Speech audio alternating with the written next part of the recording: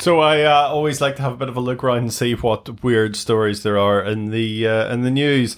It's generally the red tops, but all sorts of other places as well. I get resources, and this one was from Wales, Cardiff. A father has been left appalled following a visit to a sweet shop in Cardiff with his 10-year-old daughter after discovering the shop sold a whole range of saucy treats, penis-shaped lollipops, chocolates. Sorry, can I just interrupt? What? Yeah. What are you doing? I'm reading it aside. I know, but it's meant to be a family-friendly podcast. Oh, is it? Right. Well, we can... Did my ears deceive me what you were just saying? I just imagine what you were just saying there. There was jelly super sperms as well. That's disgusting. All available for purchase, as well as a candy willy. This was all available in the shop, like by the till. It wasn't stuck down some back room or anything.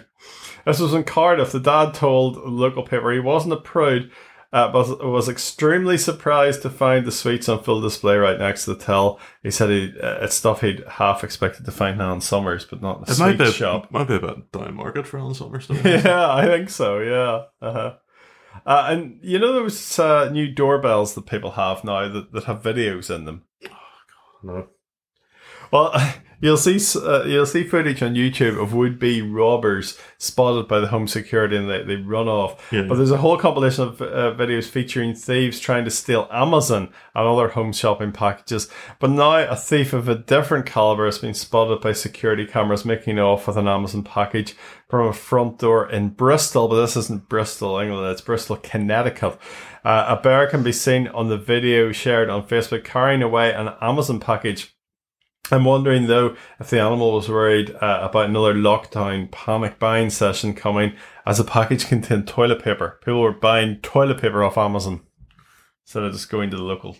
I don't even know... 7-Eleven! I don't even know you could buy it off Amazon. You can buy everything on Amazon. Yeah, everything. I think in America they use it far more for groceries, which is a bit odd, but yeah, I suppose. Yeah, why not? And I love this. This is... why is it right that people can't just get some sort of simple celebration when their offspring reach another year? They all have to try these extravagant celebrations with parties and cakes and all that, and presents and people over and stuff like that. So a lot of unnecessary faff, I think, when most kids would prefer 20 Benson Hedges and a quarter bottle of vodka. Definitely, yeah. Anyway, some of these parents took to TikTok after they arranged a party visitor that didn't go to plan. See, what they did was organise a full-sized Bigfoot.